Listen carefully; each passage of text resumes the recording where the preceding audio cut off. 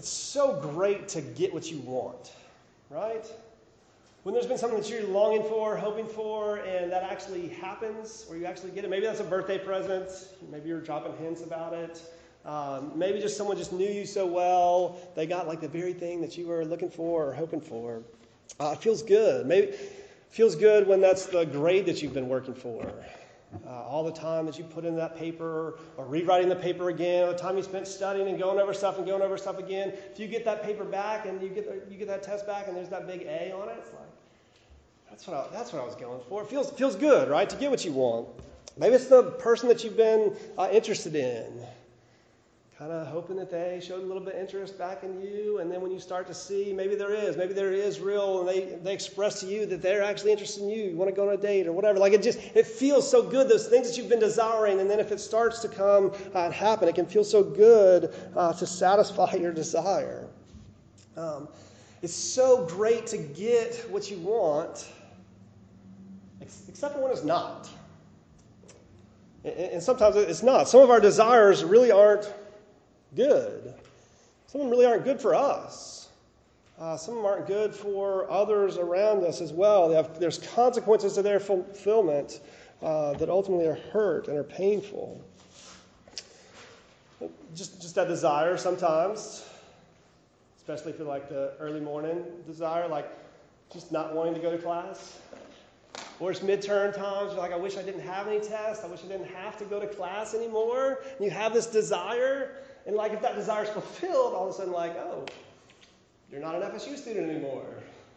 You don't have an ID anymore. And now you have a bunch of loans that already are going to start accruing now. And you're kicked out of your dorm. And all this, just that desire fulfilled doesn't go all the places that you want it to go. Maybe other times you'd want the expensive clothes that you've seen, you like, that you look for.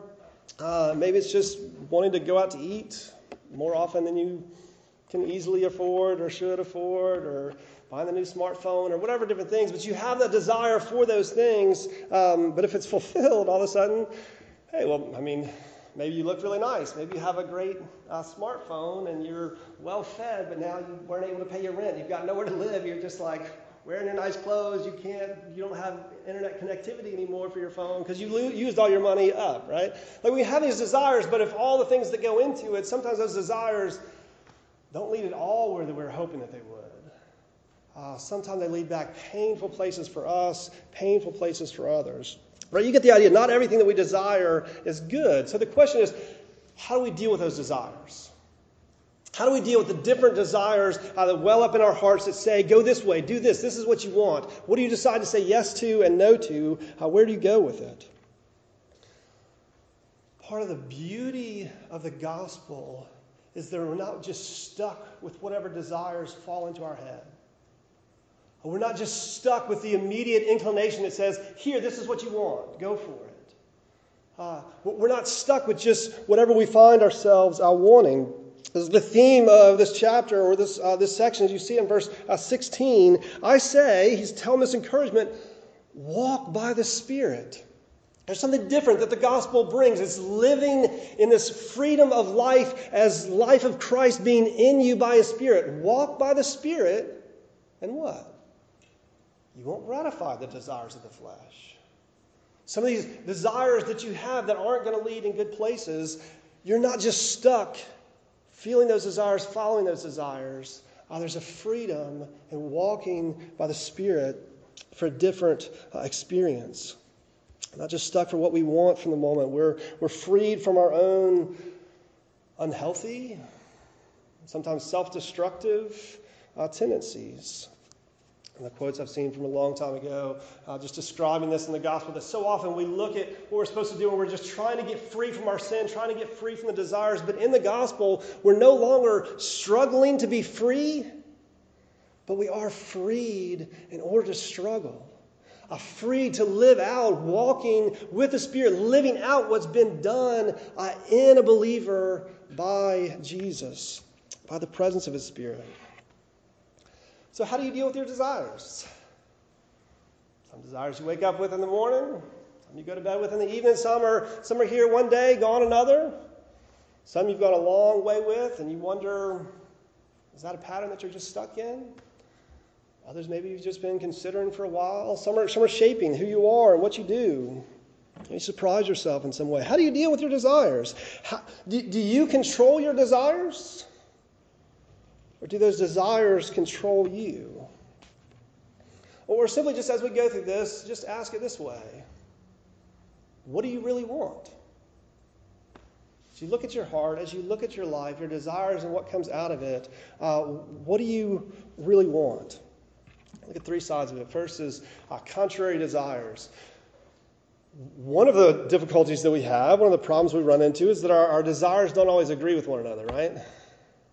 Like I contradict myself a lot, not just in the things that I say, which happens sometimes, but even in the things that I do. And the problem isn't just like accidentally did something different than what I meant to do, but there's desires in my heart that some go this way and some go that way. Where do we work out? There's these contrary desires. Here in Galatians, not just kind of contrary, kind of contradictory. It's mutually exclusive, opposing desires. How are you supposed to deal with that? What do you do? There's these mutually exclusive, separate desires. But here's verse 17, right? It makes it pretty clear. This is describing what the life of the believer. It says, for the desires of the flesh are against the Spirit, and the desires of the Spirit are against the flesh. For these are opposed to each other to keep you from doing the things that you want to do. We need to talk about what that means as it's saying this. Where are these desires coming from within ourselves? It talks about flesh and spirit. I'm trying to go, what is being meant by this in Scripture? But first, just to get like the basic idea of contrary desires a little bit, because I think we're familiar with it on just a normal, everyday level. Of a ton of different things. Right, so I would love to lose a little bit of weight, but I also would love to have like a nice big juicy burger. And if the fries are there, I'm just going to keep eating the fries because I don't stop when the fries are still there. Saw someone that had Five Guys the other day. They always give you like a huge bag of fries. I cannot not eat all of those fries if I'm there unless someone else eats them along with me. And when it's the evening, I would love to have a bowl of ice cream. Because it just feels good to relax, watch a little Netflix, have a little bowl of ice cream. Both of those desires, they don't really go very well together a lot of the time. A fight between some of those desires here and there, right? Other times we would love to just feel really productive. Right? You'd love to feel like you got a lot done, like you're on top of things, your homework isn't hanging over you, you've already gone over your notes, you've studied for the test, you've touched base with the things you were supposed to. And man, it'd be so great just to relax for a little while, not worry about anything, not stress out, binge on the next season of your favorite show on Netflix, or even not your favorite show, just whatever's out there, right? And like those two desires, like there, which way do we go with this, right? It's hard to get both of them there. And it's just everyday way. Sometimes we tend to just support some desires over others. That when it comes to diet or exercise or whatever, we at least feel being caught in that tension, but we also feel like it's good to deny some of those things that get in the way of the other things that we want more. Right? Like maybe it's good to not have all of those fries. Maybe it's good to at least a small bowl of ice cream. If you see the size bowls of ice cream I eat there, nice and healthy, very healthy. Milk is good for you. Ice cream is good for you. I'm convinced of these things. That's what I tell myself. Yeah, that's where these desires go. See, there's this fight, this rationalization within your brain that goes on in all of it. But we can say some of these desires we matter more than they should push other desires down. And there's other things that we get to and we're like, what your desires are, you need to express. Like who you are is in those desires. And if you're holding back something that you desire that's true of you, then you're not finding your true self. You're not finding self-actualization or whatever. And we do it all kind of things, whether it's just who you spend time with, who you want to not spend time with, whether it's what your sexual orientation is or what your gender identity is and how you claim those things, how you relate to other people. So many things we say, here, these are my desires. And so if I'm going to be true to myself, I shouldn't be pressing any of these desires down. I've got to go forward with and find my true self. All right, deeper here in this passage, it's saying, what is that self from which the desires are proceeding? Where do these desires come from? And what does that say about us? Where is our identity found? Because our desires really are revealing something about who we are. Sometimes we'd like to point to actions and be like, no, that's not really me. Right? Like, I know that's happened, but like, well, how did that happen? Did someone brainwash you? Was there something going on? No, it's part of your desires from where you were that led to the behavior that you found yourself in. It reveals something about us from within. What does it reveal? For the Christian, this passage is describing the experience of the believer. Okay, if you're coming still figuring Christianity, that's great, and this is a lot of good stuff to process, both for yourself and for as you evaluate the lives of maybe Christians that you've known and what it looks like. But here's describing that for the believer, there's this battle between these desires that's heightened. But even as it's heightened and there's this opposition within one another, it's not without hope. Right? Because Jesus said, walk by the Spirit, and you'll not gratify the desires of the flesh. But both desires are present, and both mean something as they battle against one another. So flesh and spirit. We don't really talk that way a lot unless you've just been in Scripture a lot and you hear it talked about there. But this was just common language and from the Old Testament. But when it talks about the flesh, it's just talking about who we are in ourselves, but it's ourself as outside of relationship with God. It's who we are without God, which since God really is and is present, it's who we are in rebellion against God. The desires that come from us as we want to run away from God.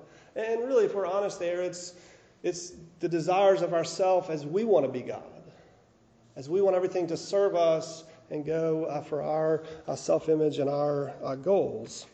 That's the idea of the flesh here. And it has desires opposed then against God, trying to be God, that lead us in one way. And those desires are entirely contrary, it makes sense then, to the Spirit of God. The Spirit from Christ himself as he's raised, he sends his Spirit to his people, making them new, changing his hearts. This is conversion comes from Christ giving his Spirit, his life to his people. Penance and faith and new life and the holiness that works out of it all come from the Holy Spirit regenerating, enlivening, and empowering us. So if the flesh is life without God and opposed to God, trying to be God, you see how it's mutually exclusive from Christ's Spirit within us that is leading us in relationship with him and in life with him and what that looks like. So you're getting this opposition. Here's these contrary desires that are there and that you're dealing with. And the point that the passage is making is you can't just do whatever you desire then. Or it's not a good idea to just whatever whim comes in and desire wake up in the morning with or go to bed with, to just follow that out where it'll lead you, because that's part of what your true self is. It's saying for the believer that that you have to understand who your true self is in relation to this flesh and spirit. This self of the flesh is not who you are anymore. You've been remade in Christ into a new person where Jesus is dwelling within you. And he is leading you. Let your desires be shaped by that that's true of you, even as it's still fighting against the presence of the old nature.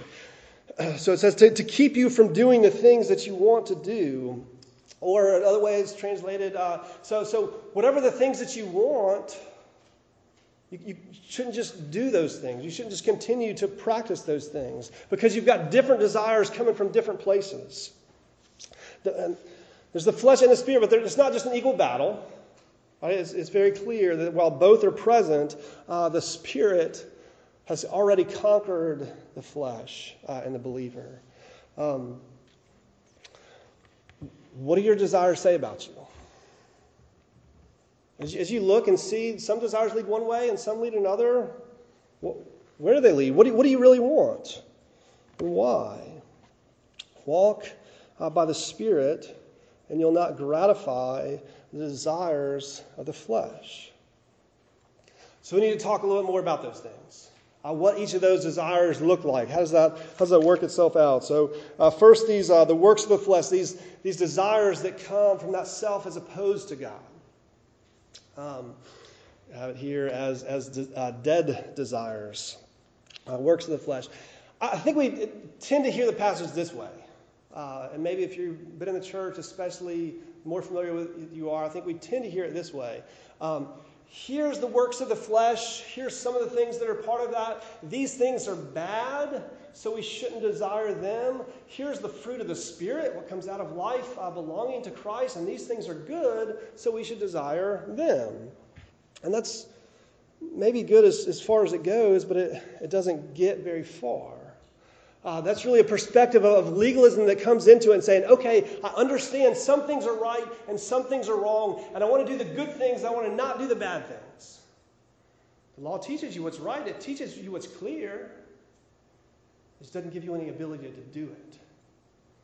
This is Paul's whole argument through Galatians. He's saying, yeah, you know the law, you know the rules, and what does it do? It doesn't lead you anywhere. It leaves you empty. It leaves you not being enough. It exposes how much you need Jesus to push you to Him. And stop adding other things to it that you would look for and be like, I know the things that are right and I know the things that are wrong, and so now I've got my life together. And maybe this isn't you, but plenty of Christians walk around campus looking at other folks on campus that way. I know the things that are right, and I see you doing the things that are wrong, and so I'm better than you. And plenty of non-Christians feel that from their Christian friends, and they look and they go, I see other things that are wrong with you, and maybe you just don't see that, but I think there's a problem here. Plenty of Christians walk around the other side of it. We'll get to you, but here's a sense of the law just exposes the wrong desires, but it's powerless to change. There's no freedom experientially. Instead, the way Paul's talking about here, what I want you to get is not here's the works of the flesh and they're bad, so I don't want that. Here's the works of the flesh and they're bad, and we do want that. But here's the fruit of the Spirit, and it's good, and it's better, and we want that, and we want that more, and we can have that. It comes through Christ, and that's where He's leading us. But we need to acknowledge that we want these things. Here's the works of the flesh, right? They're evident. Sexual morality, impurity, sensuality, idolatry, sorcery, all these relational conflict things, enmity, jealousy, strife, fits of anger, factions and rivalries, dissensions and divisions, envy, drunkenness, and orgies, and things like these, right? So looking at some of those things without pretending like we don't like them. Drunkenness and orgies, things like these. Like at FSU, we call that the weekend. We look forward to that a lot of times. And let's not pretend that this is just like the campus out there, and not that a lot of Christians don't get caught up in this just as much. Right? You have the big drunken revelry party, the wild, crazy party. There's a lot of people who would say they're Christians and act like Christians maybe sometimes, and they're there. Because those desires are there. They want that, and they're coming into it. We long for these things. Some of us talk about the RUF drinking parties that are way, way too common of where we're at and the things we're struggling with. You've got to recognize, yes, you do want that. Yes, you long for it. Why? And what's going on? And where does that come from? And is that all there is? Like where does that lead as you follow those desires out? Where does it leave you? Come back to the beginning of the list, right? Sexual morality, impurity, sensuality. Absolutely, we desire these things and look for these things. And maybe we would love to say ourselves that we don't, but can you be honest with yourself for a little bit? And this isn't just like what all happens on campus on the weekend. If people don't know, I don't know all the things that happen with you. I'll be very surprised, even in a room this size, of people that know each other, if some of you haven't hooked up with one another. Right? But certainly outside of that, and as you're coming to some of these other events and drinking parties and whatever, this is part of where we lead. Why? Because we want that. Because it seems like it's going to feel good. Because it does feel good, and also leads into other things that don't feel so good and leave us disappointed. The extent to which porn is so much of what the internet's used for, and a lot of things that aren't porn still prey on all those same desires. For the sensuality of it, for the appeal, for the draw of what's there, what's gonna turn you on, what's gonna get you going and more excited about stuff. We love to say we don't desire those things, but modesty, lusting, whichever different sides of it that you want to go. And I love it. Some years when we do the series on relationship or sex and Jesus that we've called it at times in the past, we may do that a few years in the future. My favorite thing about doing that series when we talk about it is not just that, people are kind of excited because we're talking about sex and what's that and how's it in the Bible. It's that it completely levels the playing field. That all the self-righteous Christians that thought, okay, here, I'm pretty good and I'm better than a lot of things going on. As we talk about what sexual sin is and where it comes from, they're all like, yeah, we're caught in this too. And a lot of times the non-Christians are more honest with themselves about how they're caught with it. A lot of the Christians are more hiding to themselves and pretend they're not caught in it. He's just being clear for us. He's saying, here's the desires that our flesh longs for. If we pretend like we don't long these things, we don't know ourselves. This is what we came from, but this is what God in His grace in Christ brings us out from, frees us from, so that we're not stuck in it. We're just going to kind of skip over the idolatry and sorcery one. Not because it doesn't actually apply to a lot of the things the way that you do them. Maybe we'll have some opportunity to talk more about idolatry and other things. But I love all these things in the middle, this relational conflict stuff. And because you've seen this all the way through Galatians, Paul's concern is what's going on among the community of the people of God.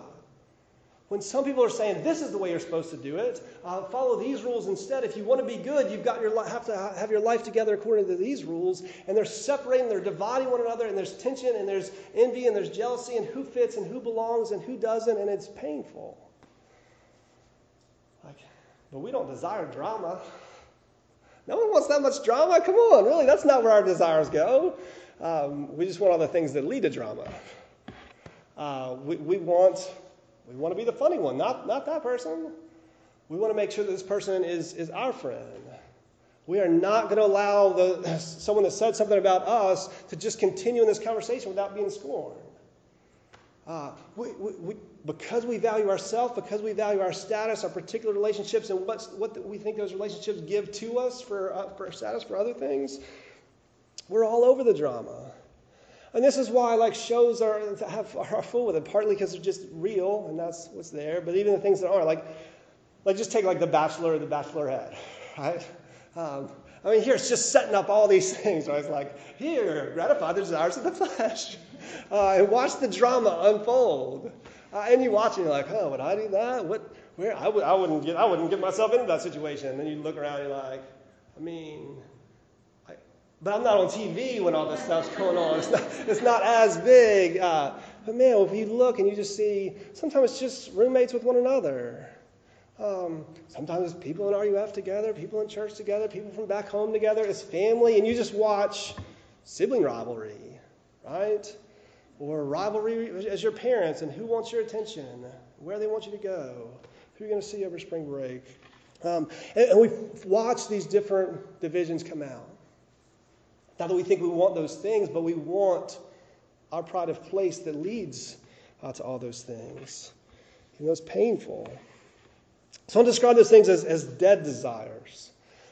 First of all, as dead desires because they come from being apart from relationship with God.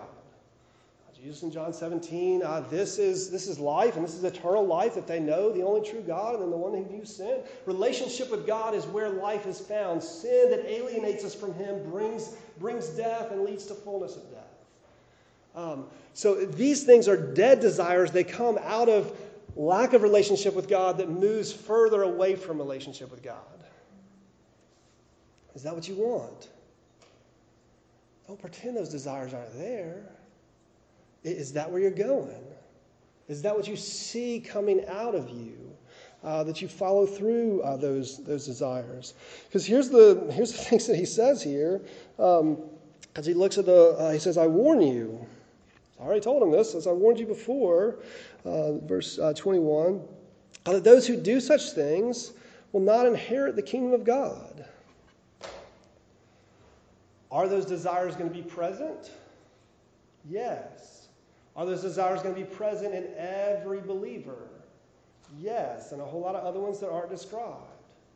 If this is what characterizes your life and what your life continues to embody, then what it's saying is you're not a Christian. You don't have a place in the kingdom of God. That's not where you're going. Is it saying that you get into God's kingdom, that you inherit it by something that you do? Like, you see Galatians, like everything about Galatians is like, no. Not anything he does. It's all what Christ has done for us. But if the life of Christ is not coming out of you, then it's because the life of Christ is not in you. And sometimes you need to just look and see, and like, I don't know, sometimes it's like you've grown in the church and you thought you were supposed to be a Christian, and so you felt you're a Christian. I went through a time of like really going, how do I know if I'm a Christian? I know Christians are supposed to do this, and I do a lot of things that aren't this. How do I know where I stand? There's this fear of like, but what if I'm not a Christian? But here it's saying to you, if this is what you see coming out of your life, this is what characterizes you and what you continue in, it's not an inheritance in the kingdom of God. All right. Like, maybe that presses in a little bit. Don't be afraid in that, because here, this truth of the gospel, it's not about what you do. So if you see that and you see your desires are leading that way, then what Jesus says is ask, and he gives his Spirit to you. To anyone who asks and asks for Jesus' Spirit, he gives freely his Spirit that changes who you are, that unites you to Christ, that convicts you of sin and makes you see things you don't want to see, but gives you desires that love him, that don't make obedience feel like a thing that you have to do or supposed to do, but the overflow of your heart. Because God is amazing and he's good to you and he's glorious and you get to live with him and relating to him. He just gives that to you freely. Ask for it and receive. Not this perspective of the law that here we would get it right, that here we've got to make sure then that these desires aren't something that we find in us, because they're there. But what do you walk in? What do you let flow out of you? What do you look to? Do you look to yourself and your behavior in it? Do you look to these things as that these desires are what's going to give you life and fulfillment? Or do you see these other desires that are bigger and more beautiful, that you long for and that the Spirit leads you in? Dead desires because they come from outside of relationship with God. But this skips down a little bit into the next section, but I want to talk about it here. Verse 24. Those who belong to Christ Jesus have crucified the flesh with its desires. They've crucified the flesh with its passions and desires.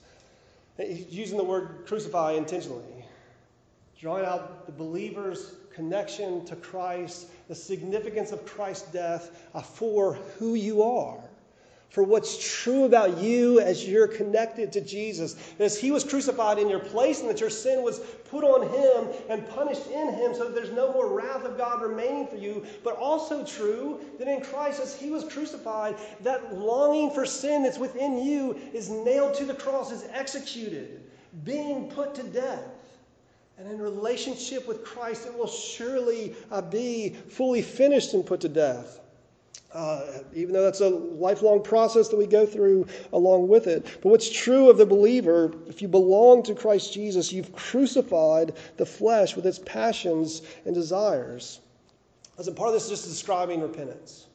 We're describing this turn from yourself and turning from the desires that you think are just going to gratify you, that'll make your life good for the moment, which are all we have to hope for, and you just kind of keep running into those things. It's a turning from that and turning from the sin of the rebellion against God in that and turning to life in Christ instead.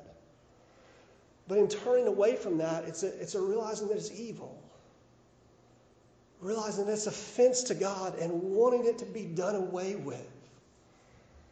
Listen, it doesn't take a lot of time whether it's being stuck in porn or having gone through a bad relationship that left you hurt, or whether it's the wild party that just ends up keep dragging you down, the effects of it, or whether it's all the infighting and bitterness to go, can't that just stop? Can't it just end? I know I keep being drawn back to something I think I'm going to get from it, but it's also painful. I want it done away with. In the gospel, Christ is saying that's being done away with because it's been crucified with him. John Stott, one of the commentators, as he talked about this passage, and maybe this was from someone else, he described three different sides of that crucifying desires with Christ. Pitiless, painful, and decisive. This without pity, that we don't look and go, oh, I don't want that desire to go. I still love a lot of what I get from that desire. The crucifying meaning like, no, it's done. It's publicly shamed and saying, here's what's wrong with it. And that you want it ended. But also it's painful. It's really painful. The more you see how much your life is built around some of these things, and maybe it's these things that are obvious, and maybe it's the things that underlie that of just a pride, but like, oh, when your life doesn't get to have that, what you think is going to come from it, it's hard to give up. I've watched students come in more from outside the faith, but looking at Christianity and going, if I've got to give up these parties and the relationships that revolve around these parties, I don't know how to make it. I don't know where I go. That you see that it has to be crucified, that it is going to be painful as an experience, but that it's a good thing for bad things in you to be being put to death, being gotten rid of. It's hard not to have the extra bowl of ice cream, right? It's hard not to just binge on Netflix, but when you can just watch one show in a time that's good, where it's good to relax and you get on top of your other, it's good to get rid of some of those desires that are killing you. They're self-destructive. They're hurtful of relationships around you. But there's also pitiless, painful, and decisive. Once it's nailed to the cross, that kind of picture of crucifixion, not supposed to come back down. He gives this quote, though. He says, if besetting sins, things that we come back to again and again, and some of these things we do, we find ourselves going, if besetting sins persistently plague us, it's either because we've never truly repented. No, that's really still what we love. Not Jesus, we love this. And we've got to go and say, is this me? Is this me? Or, he says, because having repented, even a real, sincere repentance and out of conversion, or because having repented, we've not maintained our repentance. And he says this, it's as if, having nailed our old nature to the cross, we keep wistfully returning to the scene of its execution. We begin to fondle it, to caress it, to long for its release, even to try to take it down from the cross. We need to leave it there. When some jealous or proud or malicious or impure thought invades our mind, we must kick it out at once. Because in Christ, what's true of you is that that's crucified. And so we get to hope in that and say, no, I'm not stuck with you. I'm free to something else. I'm free to something more. I'm not left with dead desires that are killing me. Those desires are being put to death, and I'm drawn into life. Living desires. Desires that are of the life of Christ, that look like love. That love gets to pour out of me, and joy, that I'm actually happy, that it doesn't just go from one desire that's sort of fulfilled and then not really good enough, from disappointment to disappointment, but something that comes to joy. Not because am I good enough that I get it well enough in the law, but a longing to love Jesus, to walk with him, and to see, as we see our failure and our sin, realize that it's covered. And realize that he leads us more and closer to him. That what he promises is good for us, and what he commands is to lead us well. These live desires are good. To live in peace rather than constant conflict and turmoil. And we usually talk about these things just on the individual side. Right? The fruits of the Spirit on the individual side, the works of the flesh on the individual side. Bring out some of that communal things. But I really want you to picture this communally, which is a lot of what he's talking about here. It's how this happens among y'all. The difference between the drama of walking into a relationship of people that are, whose side are you on? Do you know what he's doing? Do you know what that they broke up last week, and so we can't be friends with her right now, and here's this, whatever, just all the ways that this stuff comes out. all the drama and division and jealousy and envy. To walk into that room, and you're like, how do I navigate these relationships? Where do I fall in this? And the difference of the beauty of walking into a context of relationship is love. They're like, these people care about one another, and they give up on themselves for one another, and they're not bitter about having to do so. They want to. And there's a real joy and not just disappointment that comes out of them, and there's a peace in how they treat one another. And I know that some of these people have been through hard stuff. But there's still this peace, this harmony coming out of what God has done, a real kindness and goodness and faithfulness. People not just taking whatever's good about them and pushing it on other people, but there's a gentleness. Where someone's strengths are, they use that for the benefit of someone else, rather than shame someone else or push themselves up. Like that kind of community is so good to walk into. Like, will these people like me? Can I fit here? Will they accept me? Will they draw me into that? It's so great when you can come back to your roommates and that's the way you get along. This is the way church is supposed to be. This is the way we want RUF to be, of how we care for. This is what believers should look like with one another. It's what believers get to look like with one another, because this is what Christ is working in you. Here are these people that would be natural enemies and all these different things, and here God's brought them together and made them one in Jesus, and so we get to live that out. That's good, and it's beautiful, and we long for it. It's not like we're just supposed to do it, and we have to get it right. It's a recognition. This is the fruit of the Spirit. This is what life in Christ, this is where it leads you. This is what it brings out.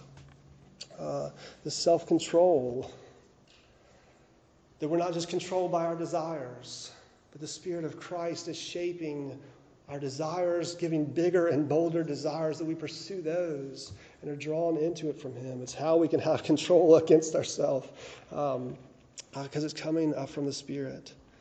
Against such thing, there is no law. It's not that we've figured out the rules and we've got them right now. It's that the longing of your heart gets to be for good things. Listen, if that's not what you're experiencing, then pray for God's Spirit and ask. But here's the way He's talking about in the passage. If we live by the Spirit, let us walk by the Spirit. If this life has come from connection to Christ, then let's value that and live out what's true about a believer in this relationship with Christ by walking in the Spirit. And the phrase here is a little bit different than the walk back in verse 16. It's a keep in step with. Walk in the line of formation with the Spirit. The things that are true from who Jesus is, that the Spirit is leading us in, is what we want to follow in.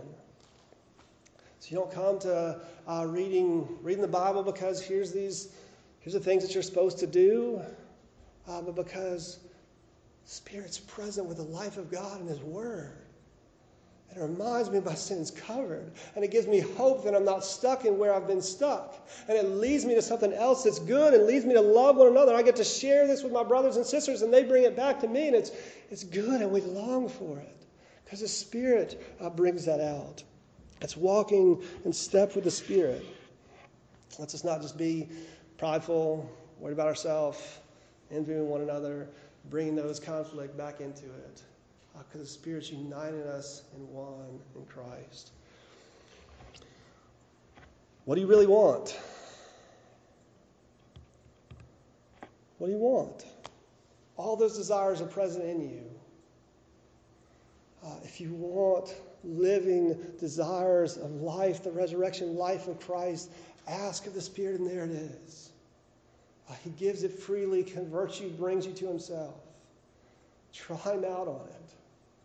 If you realize the conflict within you, value the Spirit and who Christ is and walk with the Spirit.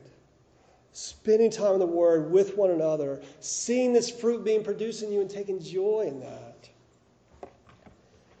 Confused and not sure what's coming out of you and where it's coming from, good, notice that. Bring it to God and say, show me who I am.